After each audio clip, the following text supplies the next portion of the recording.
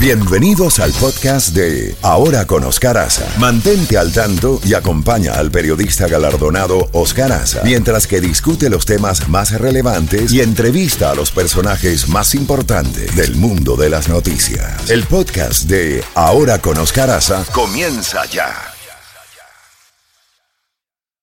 Escuchas a Oscar Aza. Oscar Aza en la Z Mañana. Z92.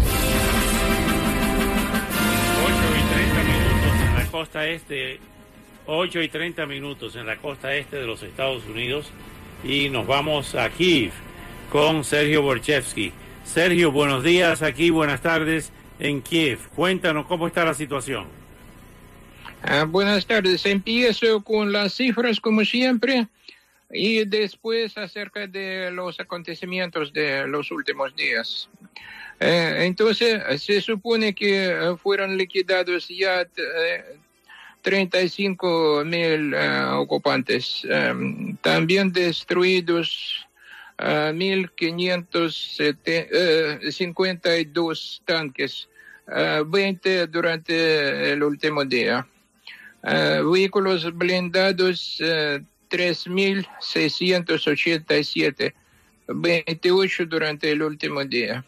Sistemas artilleros 771, sistemas de fuego reactivo 243, medios antiaéreos 101, aviones 217, helicópteros 184, vehículos de diferente tipo 2,575, aparatos volables sin piloto 636, entre buques y lanchas 14, técnica especial 60 y misiles de crucero 139. Así son las cifras. Y debo decir que durante este periodo, según nuestros servicios especiales, reportan que fueron deactivados 45,000 explosivos, entre los cuales 2,000 bombas aéreas, eso en el territorio de toda Ucrania. Durante los días feriados hubo ataques con misiles tanto contra Kiev como contra muchas otras ciudades de Ucrania. Yo lo vi. El ataque de ayer yo lo vi desde mi casa, desde el balcón de mi casa, porque eso muy cerca de mi casa todo pasa. Por ejemplo, ayer destruyeron una casa infantil. Por suerte no hubo eso en Kiev. No hubo ni personal ni niños porque el día feriado, el domingo. Y también por segunda vez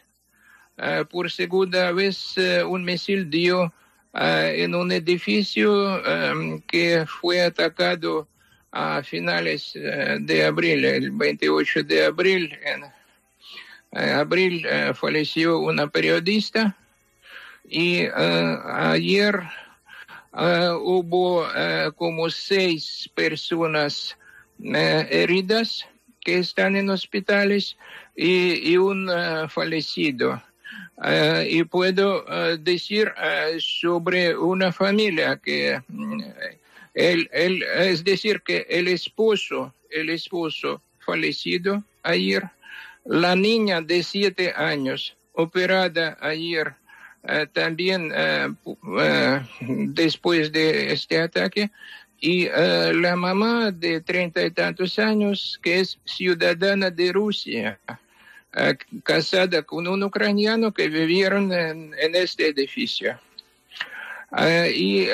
Bueno, hoy, por ejemplo, leí sobre otro episodio que hoy por la madrugada atacaron a una aldea a una aldea cerca de Odessa, más de 60 casas destruidas, hay muertos y entre ellos 2 niños de 3 años, 2 hermanos. También, bueno, hay muchos episodios semejantes. Por ejemplo, después de nuestra conversación de viernes, se conoció que en una aldea, Bezruki se llama esta aldea, en la provincia de Kharkiv, falleció una niña de 8 años que estaba sentada en el patio de su propia casa en esa aldea. Mamá le llamó para que venga a casa, pero ella no quería, jugaba y murió de un proyectil ruso. Debo decir que también Belarus participa muy activamente en todo esto, porque se conoce que Belarus entregó al ejército ruso 20 vagones de municiones, eso es la noticia de hoy, y también los aviones de Rusia tienen diferentes puntos de donde atacan al territorio, a las ciudades de Ucrania, del Mar Negro, del Mar Caspio, pero también entran en aire de Belarus desde el territorio de Rusia, lanzan misiles contra Ucrania y regresan a Rusia, también por el territorio de Belarus. Entonces están en Belarus y están como protegidos porque Ucrania no abre fuego contra el territorio de Belarus. Así son las cosas. Bueno, también puedo decir que tenemos cada día nuevos visitantes aquí en Kiev.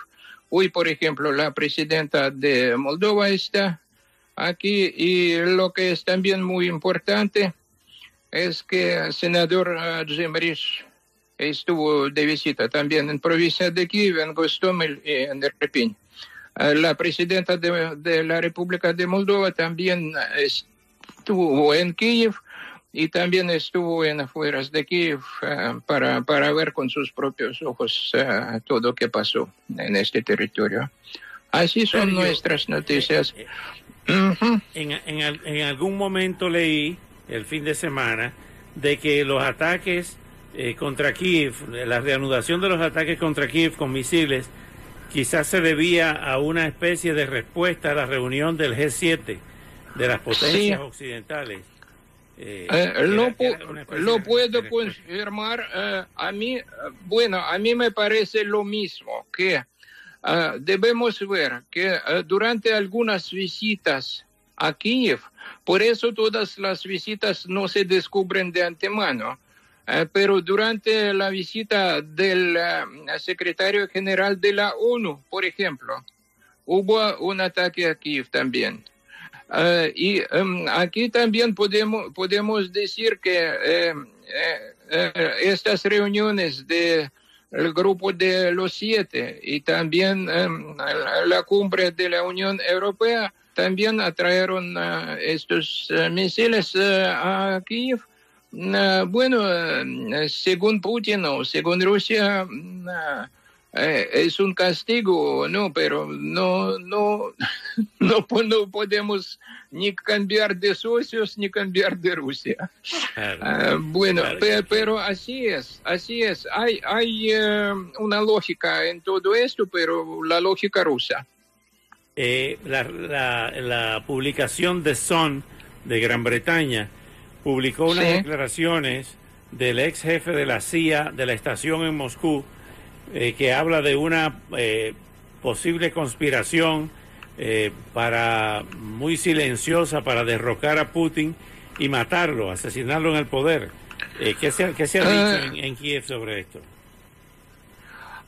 Sabe que claro que, según yo entiendo, entre las autoridades de Rusia. Hay quienes quieren salvar su pellejo y quieren que castiga solamente a Putin como a un criminal. Pero culpa tiene toda Rusia, toda la cúpula y toda la población de Rusia. Toda la población de Rusia, igual como toda la población de Bielorrusia. Putin fue electo por esta población.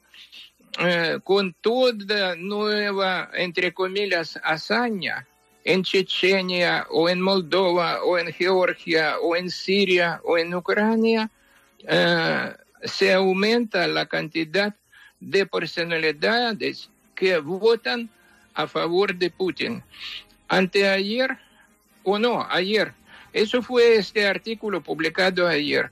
Yo publiqué un artículo basado en la entrevista del director de Hermitage, de museo, un académico ruso, a favor de esta invasión, a favor de todo esto, un académico. Por eso digo que todos son culpables. Claro que algunos quieren salvar su dinero, o como digo, quieren salvar su pellejo, todos. Quieren porque temen sanciones y no están recibidos en diferentes países, les quitan pasaportes de oro, así llamados, ¿sí? Por eso sí, todo puede pasar, pero eso no debe importar a nadie. Primero, denazificación, y solamente el tribunal puede resolver quién tiene culpa y quién no tiene. Sergio, como siempre, muy agradecido. Hasta mañana. Un gran abrazo. Hasta luego, sí, hasta.